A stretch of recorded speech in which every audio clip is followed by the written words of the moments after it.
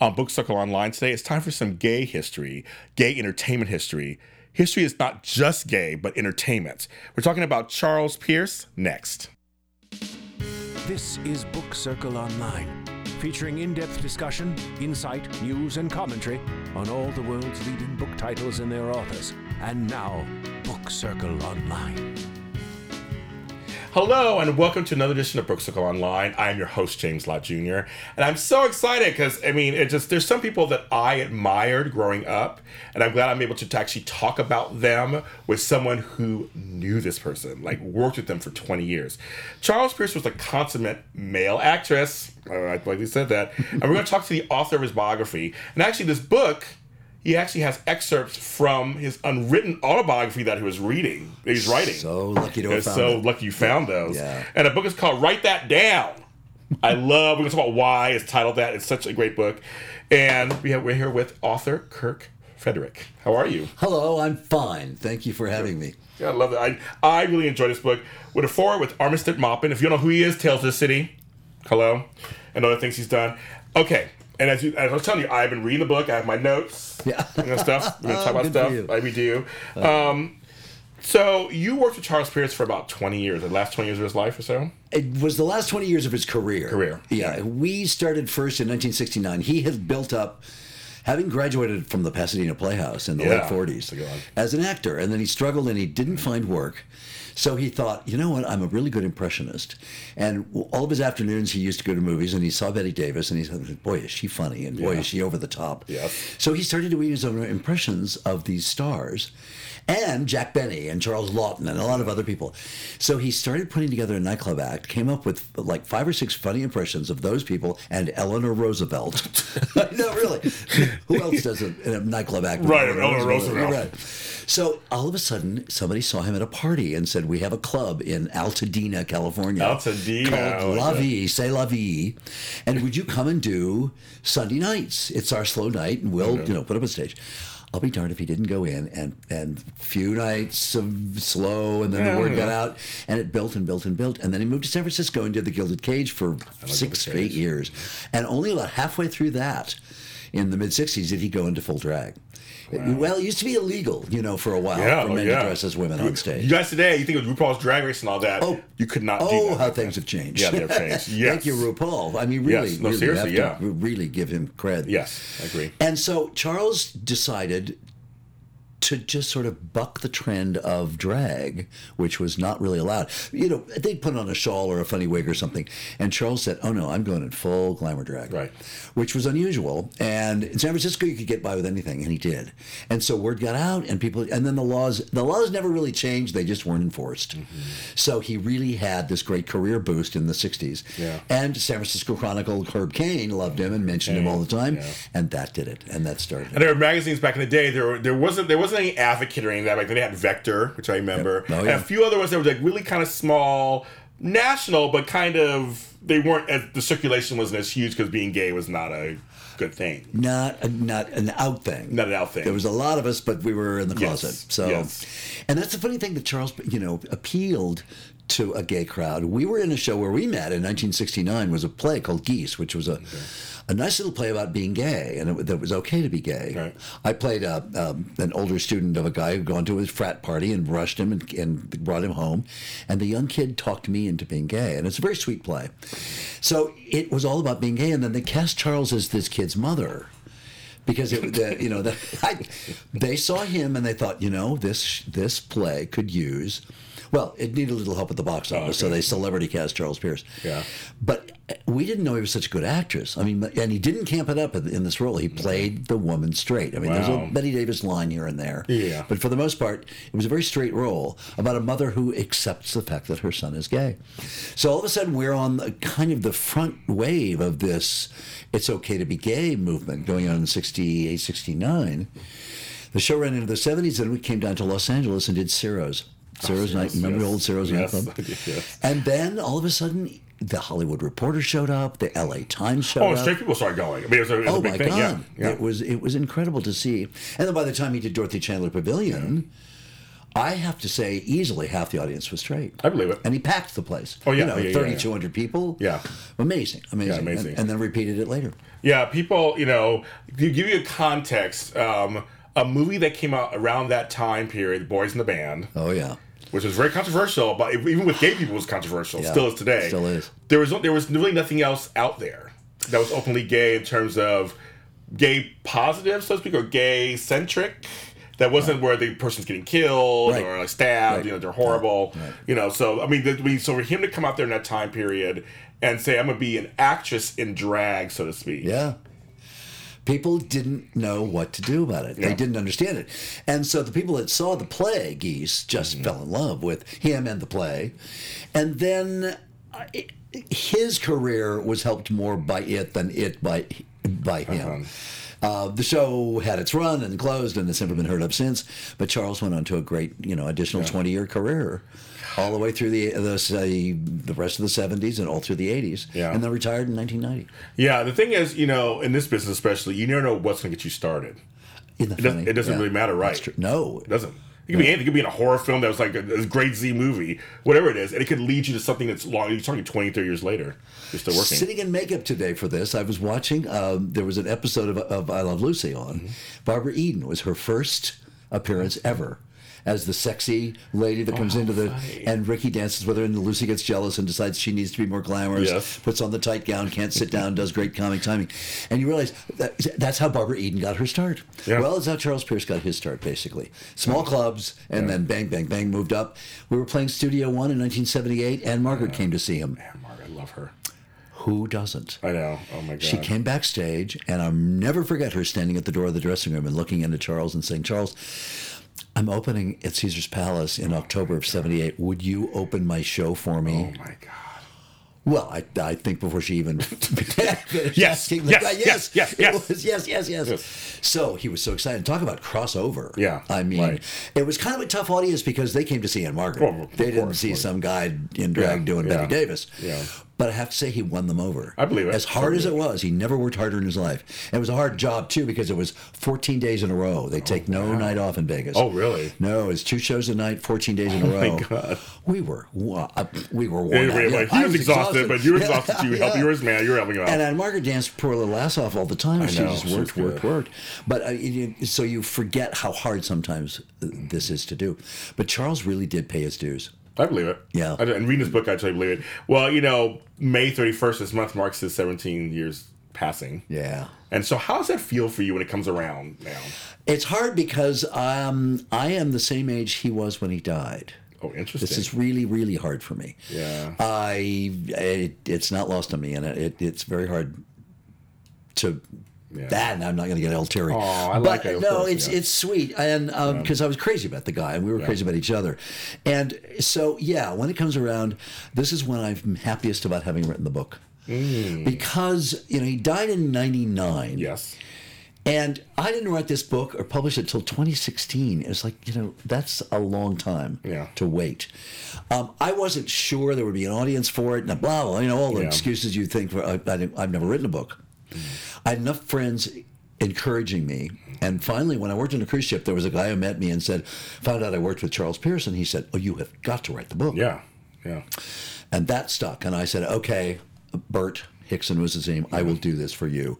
And then I thought, no, I'm going to do this for Charles.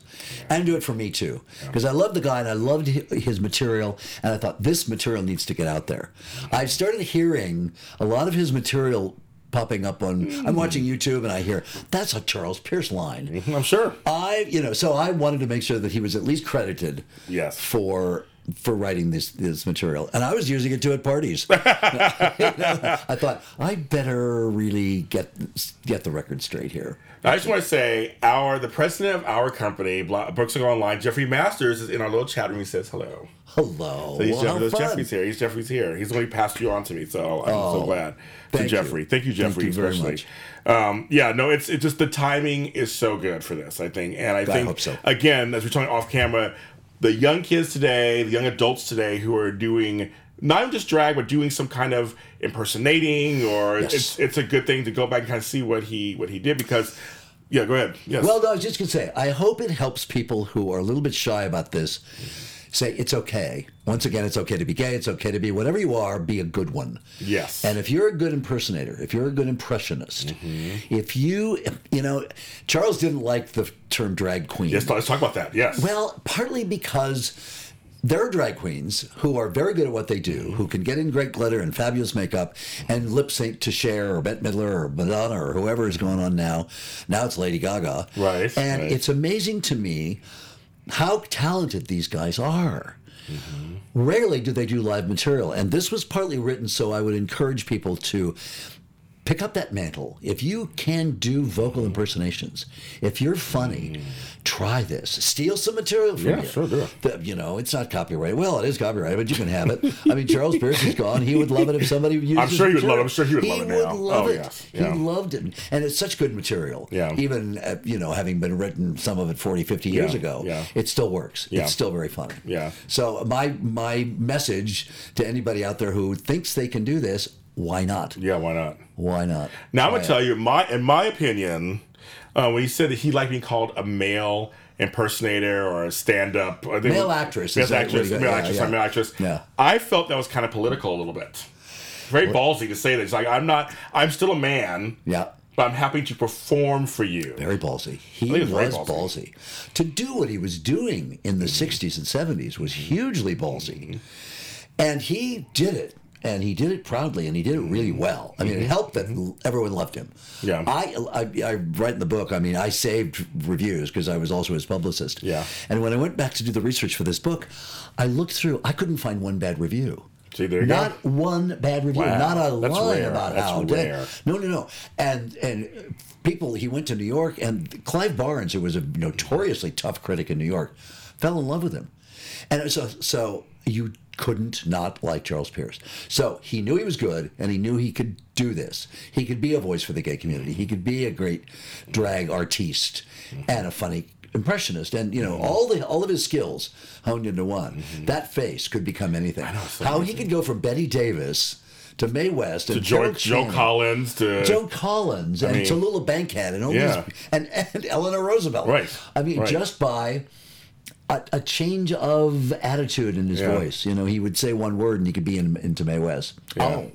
And he was Mae West. Yeah. You know, thank you, Betty Davis. Yeah. And these things and he changed so quickly. Yeah. The other thing, when I came into his life and his act, I wanted to speed it up. I wanted him really? to do more on stage. He used to do a section of the show, like the Hollywood Blondes, and then he would go off to change clothes, and he'd show little movies or little slideshows he'd put together or some comic thing. But it killed the pace of the show. And I said, if I and another guy were backstage and we're yanking wigs off and pulling your dress and doing your shoes and doing everything, we can change you in about 15, 20 seconds. Good, right. So what he did, we got a stand mic backstage, and so he'd walk off as one character and continue talking as the other while all the changing is going on. love the that. wigs are going on, and he would go this choker and snap and the Velcro, and he'd walk back on stage in 15 seconds, and people go, oh, he's in completely different clothes. It was the same thing. He never made a makeup change. Never, ever. So different wig, different costume, different jewelry, different shoes, whatever, and bang.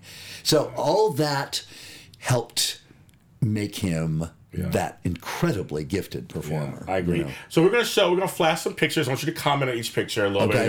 Give it a little comment. So we're gonna show some of those of some of the characters he played and some of the ones that I like. Okay, we have that first one. Well, you may have heard of her. It's his version of Betty Davis. Yes. As the Famous young, picture, glamorous too. Betty Davis. Very famous picture. That's a famous picture. A great photographer named Rocky I know, Schenk. beautiful shot. Rocky Schenk. He did it for a magazine. I wish I could remember the name of the magazine. Me either. But there was a lot of drag artistes that were photographed, and he did a lot of them through gauze. So, but Charles loved that picture. It was Charles's very favorite picture. My Was Betty favorite. Davis. Yeah. Next one.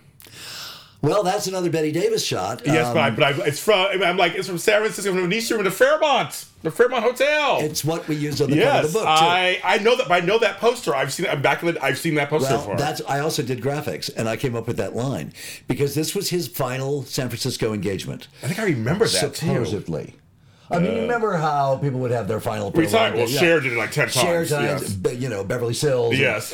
So Charles said, no, this is the last year I can do this. Yeah. And so I said, so you're going to be taking, and this photograph they took of him doing Betty Davis. Beautiful. I said, what about calling it The Last Drag? And he went, oh, that's perfect with the cigarette and the drag act. So anyway, thank you. That's Joan Collins. You did Joan. The Dynasty was so big. Hey, folks, Dynasty. If you were around the '80s, Dynasty was huge. And Alexis, Carrington, Colby, Dexter, Rowe, she was huge. She was very big. So, and I heard Joan actually liked this. Joan loved it. I know she loved it. That's what I heard. She loved it. They flew him to Las Vegas to do one of those Dean Martin roasts. Yes. And he was on the dais with her. Yeah, I love it. And she hadn't seen him before. She'd heard of him. Yeah. But he started doing, I'm Joan Collins. I'm like a Tom Collins, but without the cherry. And she lost it. So it was great, and so they became really good friends. There's a fabulous photograph of them from backstage. Oh, okay. You really can't tell them apart. Oh, dang it! And it's just this whole series of just different ones. That's the series that's on the cover of the book. Yes. The top left is his version of Norma Desmond. I love it. Gloria Swanson from the movie Sunset Boulevard as Norma Desmond. I'm out. All my fans out there in the dark. Yes. And he would get his eyes bugged and pop like that. And these claw fingernails came out. Yes, I love it. Out there in the dark. They don't come anymore for the popcorn, the chewing gum, the peanut brittle. You know why? I'll tell you why. The people who remember me can't chew. That's why. I know. So that's that great pose as Norman Desmond. Upper right is his Carol Channing. Carol Channing, of course. Lower left is him playing this guy named Charles Pierce.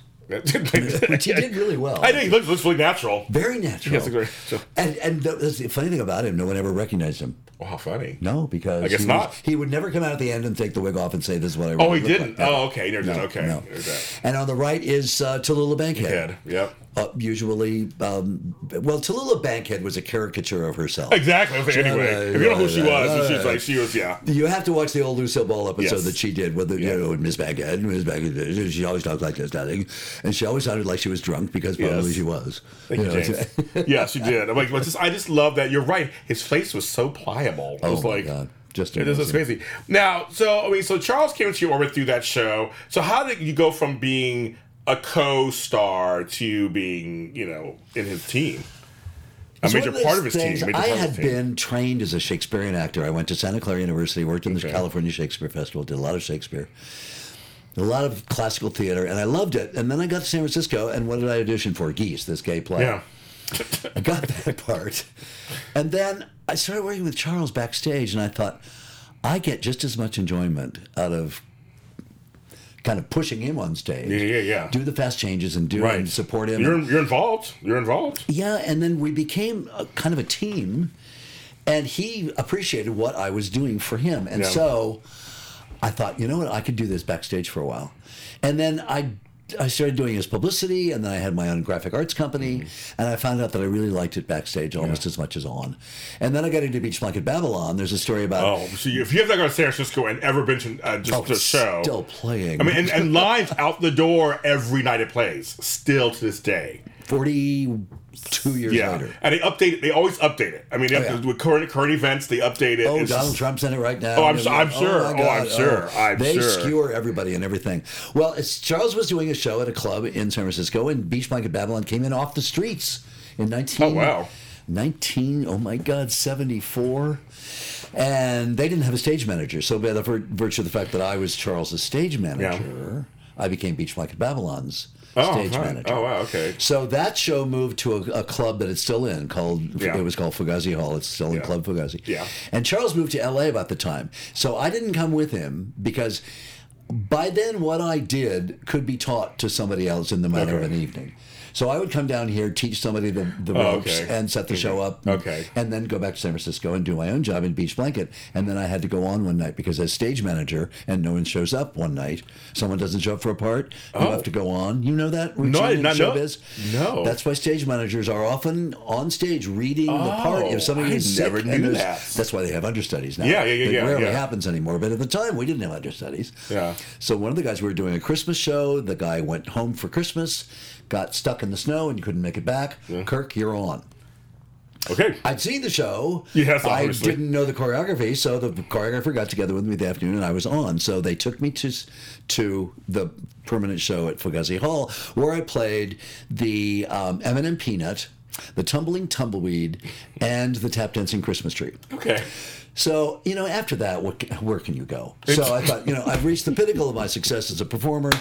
I'm going to stay backstage. And so the rest is history with Charles Pierce backstage. One of the things about this book that's really interesting, because I didn't expect, when I was reading it, I didn't expect it until I got to those points, was that he was writing a memoir, and you actually found some of the chapters that he was writing and put it in a book. I didn't know he so was it's a bonus. So it's a bonus. It was in my research and going to the One Archives here at USC and the Billy Rose Theater Collection at New York Public Library in New York City at Lincoln Center, and I started looking through papers. There's personal papers, and I was very lucky to get access to everything. So I found one item in the catalog, personal papers, outline for book. An outline for, I didn't know he was writing a book. Well, he didn't tell me he was. He didn't tell you. That's Never told me. Okay. He always wanted to, and he always talked about it. Okay. He was diagnosed with prostate cancer in 97, and so in 96, he had been talking about the idea, put it aside. Then when he got the diagnosis, Yes, he went in and started I got to write this book. Yeah. So it is basically, and you'll see it in the book, in the appendix of my book, I actually verbatim everything he wrote. And the chapters are very short. They're very short, guys. They were basically outlines. Here's what I'm going to write about, and he'll do a story or two. So this was this chapter of how we got started, and then in radio. And But they're very personal. It's coming from, you could hear his voice talking. You can hear his voice, You can. So I'm so glad I found it, and I'm so glad that because basically he had no one to will anything to, I have all of his stuff. Okay. So I have all of his videotapes, for instance. All that write it down stuff, write that down. Yeah. I told you that story. Well, okay, so everybody, he's going to tell us right now. The book title is Write That Down. I read it in the book. Tell him why it's that title. Because Charles was so good at ad-libbing. Yes. He was the master at improvisational comedy. He could pick up on anything and say something, and out of this brilliant mind came a line that I heard the laughter on stage. It's hysterical. I said, there's not a big laugh like that in this section of the show. What's going on? So then I heard, write that down.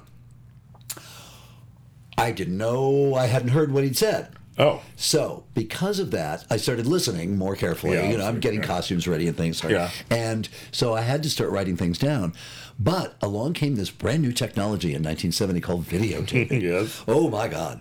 So I said, Charles, we're going to go buy a video camera set up in the back of the house and videotape every show. And then you can see what he said. And then he can take the tape home every night, watch it, and then he can remember what got him into it. Because sometimes he said, well, I remember this line, but I don't remember how I got into it. Oh, okay, yeah. So it was very helpful. Well, all those videotapes, he would say, okay, next day he'd bring me the videotape. So I've watched this, you can tape over it now. I'd go, yeah, right. Yeah, put in a new video, and I kept all those tapes. So smart. And and he knew I was keeping them for archive purposes. Well, back then, there's some early All My Children's things that all got taped over. No one really thought about saving them. Archives were not heard of. No, it was like we got practicality. We got to use the tape again. And now, everything's recorded, which is great. Yeah. So the reason I wrote that down was because I used to have to write down the lines, and then there were videotapes. And because those videotapes still exist, I was able to listen and watch about 50 of his shows and get all the material. I want to quote a line. Okay.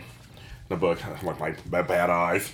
I gotta have trifocals. I gotta look at which level I'm looking at. It's hard getting older sometimes. Tell me. Yeah. At the end of each of his performances, Charles quotes his favorite line from the play Home, which he had seen and heard Sir John Gielgud, I'll say I'm adding Sir in there, deliver live on Broadway. Quote, if a person can't be what they are, what's the point of being anything at all? Which that line, when I read that, made me tears in my eyes, kind of. Because I really feel like nowadays, the reason why I'm sitting here being whoever I want to be is people like that. Yeah. Who really believe that and was just like, and that's something, he said it maybe 100 times to people. Oh, he said it almost every night. And so, somebody out there carried that with them. It changed their life. Do you know, it's very funny you should mention that. You know Michael Kearns, the actor. Of course. Very good friend, and he's an old friend of Charles. As a matter of fact, he was the MC at Charles's funeral. Wow. I'd love to interview him sometime. You should. You must. I'd love to. He's what history. Fascinating guy. I'm sure. No, I know. I'm sure. Oh, my God. And so smart and such a great actor. Yeah. He saw Charles at Ciro's in 1970. He was just a young fledgling actor. And I'll never forget, he came backstage. First of all, he was dropped dead gorgeous. And he came back, and we were going, come on. And then he came back, and I was kind of cute at the time myself, so we kind of went. I mean, to this day, I think we have a crush on each other. Okay, how fun. But he said, and I overheard him say this to Charles, you said a line tonight that changed my life. Yeah. It's that thing about if a person can't be what they are, what's the point of being anything at all? And Michael Kearns had tears in his eyes. Yeah. And to this day, he remembers that line. He says, and I live by that all the time. Me too. And the other thing is, Charles came up with another line later that says, whatever you are, be a good one. I like that one too. Absolutely. Whatever your talent Own is. it and just be good. And be good. at it. And don't bury it. Don't bury talent. But that really, that's why I had to see Yeah. it. It stuck with me. I read this like, wow. I've never got to see him live in concert. And like, I never got to see him live. So that's the only regret I have of that. But I was familiar with his work and everything. And that line, like, if I heard that while I was sitting, I probably would bawl my eyes out. Just like, well, it does that. It's a very important, powerful line. David Story wrote it in a book called Home, in a play called Home. It's amazing. And you start the book out with, I just love this quote, from Mary Pettibone Poole from Beggars Can't Be Choosers, The Glass Eye at the Keyhole. In 1938, she said this, he who laughs, lasts. That a great line? That's a great line. Because the famous thing about he who laughs last, lasts. No, like, that's just like, he who laughs, comma, lasts. I love to laugh. I laugh all the time. People know my laugh here. Well, you know laughter being the best medicine. And it really is. It's what I said during the horrible 80s when Charles still had to entertain people. I got to tell you, that was a tough time. And people don't understand. You haven't been around. I have a picture with 9 friends and 7 are dead. I watched each of them die. Wow. In front of me. We all did. AIDS was just like 2 or 3 times his dressers apart. died, and he lived this thing. He did every benefit possible to help people through it. But and people kept saying, "Now you're going to mention it, aren't you? You're going to say something about dealing with it?" I said, "No, I'm going to do everything I can not to mention it because people are coming to the theater to be taken out of themselves." Right, you're right. Yeah, you want to get out of it, get away from it. Laugh. Right. And so that's partly what I feel Charles was able to contribute in the '80s.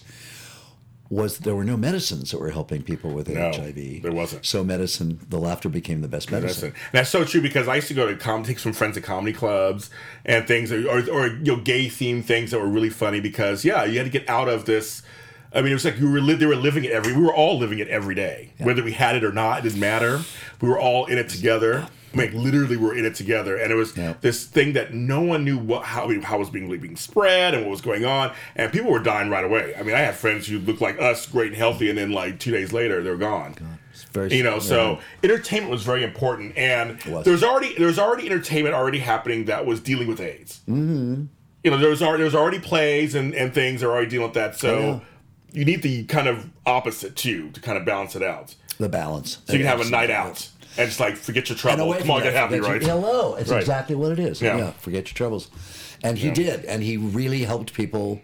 You could see, I mean, you knew when AIDS patients were going in to see the show. You could just pick them out. And then to watch them start beaming. Yes, sure. When you could see them absolutely forgetting everything that was going on and just have that great moment of laughter. No, I think Charles really was a savior in many ways. I mean, he did save a lot of people's senses of humor and didn't save many lives, but he sure, saved the laughter. I always say that entertainment is just as important to our health as politics, eating, exercise, breathing. It's just that good entertainment and even good comedy, good performance. It's so good for us. It's good for our brains, our hearts, everything. That's why it's fun writing a comedy book. Yeah. Writing a book about comedy. Yeah. It's hard to write some of his comedy because it was so vocal. And, there's hard things to say. How do you spell that great line that Betty Davis and Charles Pierce and Tallulah Bankhead, Charles Pierce would play both characters. Yes. Change and then do this and do that.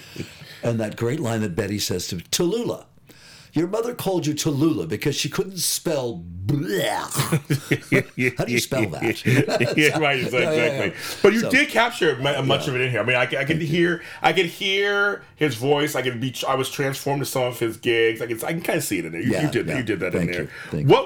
Who was his favorite character to play? Do you think? Betty. So Betty was his absolutely, favorite. Yeah. He looked forward to her every night because Charles was very professional. He would never take a drink before the show. Oh, no, never did drugs, never did any of that stuff. So he knew by the time he got to the Betty Davis segment of the show, which was the sort of second to the last, he could have a martini. Okay. And he had one martini, and he made a whole bit about it. Yeah. And, they would say, I need a drink. And so they would bring him a drink. Okay. And they would start putting things like lemon peels that were too big, and he'd pick them up. Oh, Barbara Streisand's nail clippings clip. A cherry, memories. And so the routine. Yeah. And then he would take a drink and take it out. That's awful. Tastes like something you'd sit in to remove a tattoo, which I think is one of the funniest lines he ever wrote, because the visual of sitting right, in you're right, exactly, to remove a tattoo is hysterical. Yeah. But so that was his time to relax into the show. Okay. And the other, he's been thinking and Benny he could do it in his sleep. So he just could have his cocktail, and you could see him kind of relaxing. And sometimes the segment would get a little longer than it normally did. Yeah. No one ever complained. I'm sure they didn't. But he just loved doing Betty. Wow. Well, we're going to show him doing a little bit of Joan Crawford. This little piece is only like about a minute long. It makes me laugh every time. Okay. I just love it. It's so over the top. Okay. But it shows his acting skills. That music. I'm telling you, a live orchestra.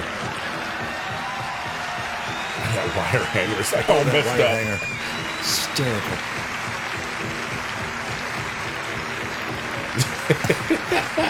And this is the Dorothy Chandler Pavilion. 3,200 people. Which is a great theater. Oh my God. And he's usually doing intimate nightclubs. Okay. But that music, everything is working. Michael Biaggi at the piano. Okay. The great musical director. There we go. Together now. Yeah. I love it. Yeah. No more wire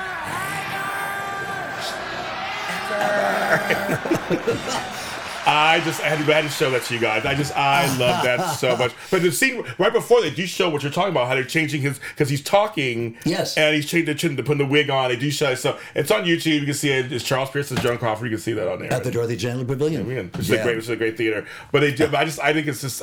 But the music, the way his face, everything is like he really is acting. He's not just impersonating Joan Crawford. No. He's doing some more stuff with that. Which He I think was a is great important. actor. Male actress. Male actress. No.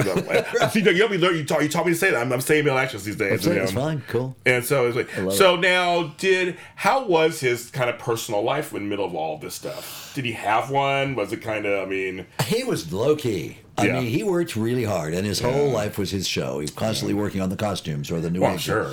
I mean, talk about the maintenance. Yeah. He had closets and closets full of clothes and wigs and I shoes. wish I could have gone through them. Oh, you and 80 million others. I think like this. Exactly. And frankly, I only know, I know he gave them away to friends. Okay, and, okay.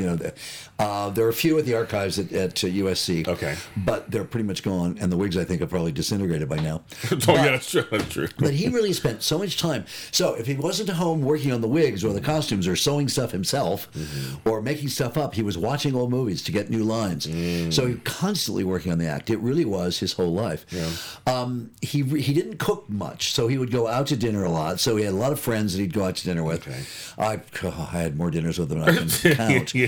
And later in his life, he became friends with people like B. Arthur. Yes, that's a big talk about B. Arthur. Yes. Oh, she and he were just inseparable, which was great for both of them because they were. I swear they were the same person. Wow. They had the same sense of humor. They got along really well. Her comic timing is just. They were both so deadpan. Yes. Just. Perfect. Oh my God. When she gives a look, you're like, oh my God. It's just amazing. Yeah. You're laughing at that look. She hasn't even opened her mouth yet. No. And you're just like, oh my God. Yeah. She really perfected that when she was on Golden Girls. Like, she really perfected that. It was yeah. And he adored her, always did. Yeah. And then they met and just fell instantly in love with, probably in like first, and then in love with each other. And then, so that was pretty much how he spent his personal life, just quietly at home in his funny little North Hollywood apartment. Yeah. And doing nothing but working on the act. And how was it for you balancing your life? Because like I said, you also did other things. Like you said, you were doing Beach Back in Babylon. Yeah. How did you balance your life while devoting time to him? I was good at multitasking. Okay. I really was. I'm the kind of personality that is high energy and kind of a Renaissance guy. There's a lot of stuff I do and do well, or at least do, whether it's well remains to be seen. But, I was raised as an actor and my dad was an artist, so I learned graphic arts. And there's just a lot of stuff that I was sort of adept at. I realized when acting wasn't going to make a very good living for me, I started a graphic arts studio and an advertising agency in San Francisco. So that worked, and so I could juggle. I could work during the day and then work at night. I had enough energy. So it worked out really well, and especially when I was doing things like theatrical advertising. Yeah. Because I would do all the shows that came through San Francisco, and so I would do all of Charles's graphics and advertising too, which was fun. So we were constantly working on his show, and then I would go home and do my own show, my own business, and it worked. It just really worked well, and it wasn't constant, because like I said, for instance, when he went to London, he said, "Do you want to go?" And I said, "Yes, I want to, but I'm involved with Beach Blanket now, so I can't really leave that job. You can find somebody in London to change you." And so it's, I can't get but he did, so it was okay, and I did as much of those things with him as I could. And he was able to find other people too. What is one thing you didn't put in the book that we might be interested to know about Charles Pierce? Or is everything in there already? Is everything in there? Pretty much everything is in there. Okay. He and I had a little falling out once because I went to work at a cruise line, and I thought it would be fun to bring him and B. Arthur on the cruise ship. Oh, wow, okay. And they could talk about their careers, and he could do his act, and it would be great. Well, we went out to dinner, and we all had a little too much to drink. And she started railing on me, and my boss was with me too, about, well, do I get a penthouse? Do I get a butler? Do I get this and that? And here we are inviting them on this cruise, and they're kind of going off. So we had a little tiff about that, and we didn't speak for a while. So that's the one thing I decided not to mention. Who cares? Yeah, who cares? But literally, it is the only time that I really got angry with him, because he was so even keeled. I even write about the one time he lost his temper when the guy in San Diego said his hands looked old, and he was so upset about that. For some reason they get hit him. He was like, I don't talk my hands. Well, don't talk about my hands. You know, And he never wore gloves on stage. but so that was the one thing I toyed with, including that. I thought, why does anybody care? I shouldn't even have mentioned it on air, frankly. But it, it was such a minor. I'm just curious. It was like something for you guys that just to more personalized for people who are watching this. It's not in the book. It's like just anything. Well, we were human, and we did have that one falling out. The funniest thing he ever did, and I think I mentioned it in the book, was the Graveline tour. Yes. Did I? Okay. But he had a fascination with death and graves and body and people dying and oh my God. But my partner Michael Laughlin and I moved to Florida for a year. When we got back, he called and he said, "What are you doing?" We said, "Well, we're doing nothing. We're unemployed for a while." He said, "I'm taking you on my Graveline tour." God. So, oh my God, James, we went to Forest Lawn. Oh, really? Both of them. Yes. And he walked us. He knew where everybody was. Oh, really? He even showed us where Lucille Ball was in the little. She was in an urn. Oh, wow. And she had married Morton, and so it said Morton. Wow. The thing didn't say anything about Lucille Ball. Wow. She's since moved to her hometown in New York. Okay. But he marched us around the corner of that columbarium and he said, "This is where I'm going to be buried." Okay. And he showed us a space that he had just bought. So, but we walked through Forest Lawn in hysterics over him saying, "Look, Nat King Cole is buried on top of Gracie Allen. Oh, for eternity. That's shocking." And so we did the same thing you did. We laughed, and people were like, "This is a sacrilege. Sacrilege. You can't laugh at the dead." "Oh, yes, you can." Yeah. Somebody. Anything's funny. I mean, that's the thing about comedy too, especially. It's like comedy isn't necessarily. I don't think there's that many rules in terms of what's not funny or funny. I think it's delivery. How smart it is sometimes, or even how silly it is sometimes. Well, and how surprising. Yeah. It's funny when somebody falls off the back of a couch and disappears. Yeah. Because they disappear. Yeah. And it's just tummy, and it's also the unexpected. Mm-hmm. Comedy is really what you don't expect. Yeah. And it also is the gift that Charles had of just thinking funny. Yeah. He just thought funny. And some people are just that. He was born with it. Now, folks, tell them the reason why they should pick up this book. Tell them. Well, because they'll laugh a lot, for one thing. That's true. For another reason, it's a very important part of history, gay history, entertainment history. Mm-hmm. This is a man who wasn't the pioneer of drag. I mean, my God, there were T.C. Jones and Arthur Blakes all over the world. Yeah. And, men have been in drag since Shakespeare. Of course. He wasn't the first to do it. but he carried it a step further, and he had a huge following. He crossed over. You get a lot of people, straight people. So I say, read the book to find out how brilliant the man was. He had a lot of pictures about how funny he could look in these costumes. People like Angela Lansbury became an admiration. Huge fan of they're his. huge fan. There were a lot of very famous showbiz people that loved him. So he really was iconic, and he wrote such good material, and he was just a good guy. And I just want people to remember him as a pioneer of the medium. Okay, yeah. And he wrote some very funny lines. And if you like to laugh, It's in here. The lines are in here. There's some really funny stuff in here. It's in bold, so you can read what he says. Yeah, all of his lines are in bold. The story is in regular type, and then when he said anything, it just there it is. Yeah. Mae West's lines about sex is a misdemeanor. The more you misdemeanor you get. Yes, I know. Which his mother gave him. His mother was one of the funniest people. I think that's where he got a sense of humor. Okay. She was hysterical and loved him and loved his act and followed him everywhere he went, and gave him a lot of material. Yeah. A lot, and I quote her, the ones I remember that she wrote. Yeah. Because there's so many people who gave him material. I'm sure. And I'm sure the one thing I'm going to hear from people is, I wrote that line. Well, he paid you for it. Yeah, okay. So it's not yours anymore. Thank you. So Thank you. Thank you. So, yeah. Okay. But it's just, I mean, for me, I said I was excited to see this, and a documentary needs to happen. It will. Of some sort. Needs to happen. I mentioned Michael Kearns. He's got somebody that's interested in doing it, and Michael wants to be involved. Okay. Michael is such a great supporter of Olaf Charles and of me and of the book. And of his own, he's still writing himself. He's writing important theater. You got to get him in here. I want him. Get him to me. I'll call him. I will. Thank you. Tell him. Get him. Because I will take you. I'll take care of him. I'll make sure it's a good interview. Yeah. But he's another person. That's another part of history I think people need to hear from. Oh, the whole Happy Hustler thing. Yes. Everything. God. Oh, I know. No, I know. I just it's just this is so great because I feel like the gay acceptance, we're kind of in our young adult years now, so to speak, in history. Do you? That's very interesting to say. I think it's kind of like young adult. We're coming of age a little bit now. Past puberty, huh? We finally made it past puberty. Because, we were wild kids back in the 70s. At the 80s, we paid for it. And paid for it. Yeah. And so now we're coming out of it. So maybe mid-adulthood, maybe mid-20s. Yeah. To late 20s, kind of. I think you're right. I feel like it. And I think that's why I want this and more books like this, please, everybody out there. Yes, please. Please, if you... And the other thing that I have to say that just came in my mind, archive everything. Anything you think might be interesting to anybody else, save it. I have some stuff. Oh, yeah. I think we all do. No, I did. And we say, my garage is full of stuff. Well, that's okay. That's what garages are for. You can find a way to...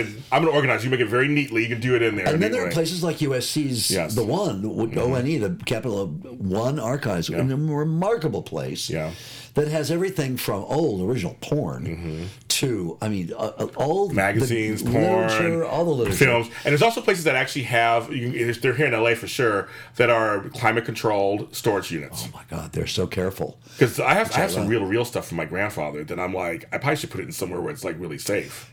Between them and UCLA, who does have good archives for any media, the videotapes and beta tapes and all this stuff you think's disintegrating, they have a way of, they'll digitize them for one thing and then save them that way. But who knows whether digitizing is going to last? Right. We don't know. I mean, it's look how much has changed in our lifetimes. Yeah. There's a great documentary called 78. Video versus. Sorry to cut you off. No, tell us. Please tell us. There's a great documentary called Video versus Film that goes all about that and the positives and negatives between the two, and will digital last forever? And the advantage of shooting on film as opposed to shooting on digital and everything. It's great. Check it out. Okay. I will check it out. Actually, that's great to know. That's the other James, folks. Hi, James, and thank you for that. Yeah, that's actually cool to know. Why don't you sit with us?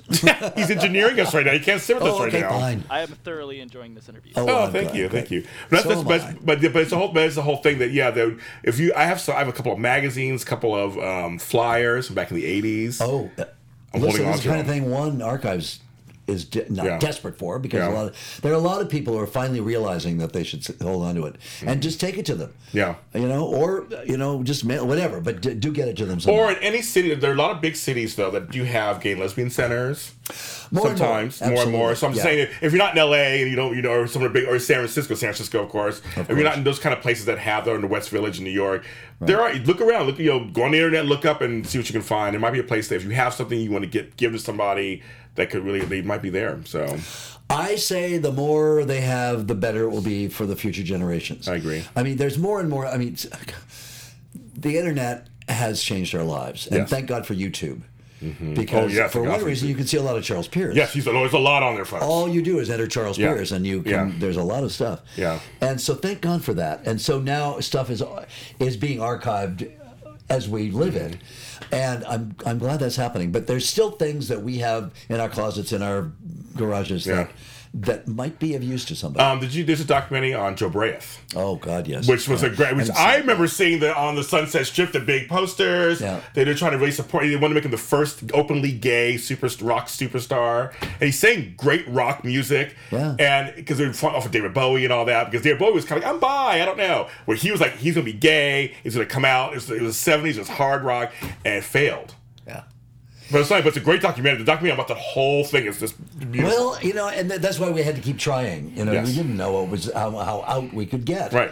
I started working with Charles in 1969. Right.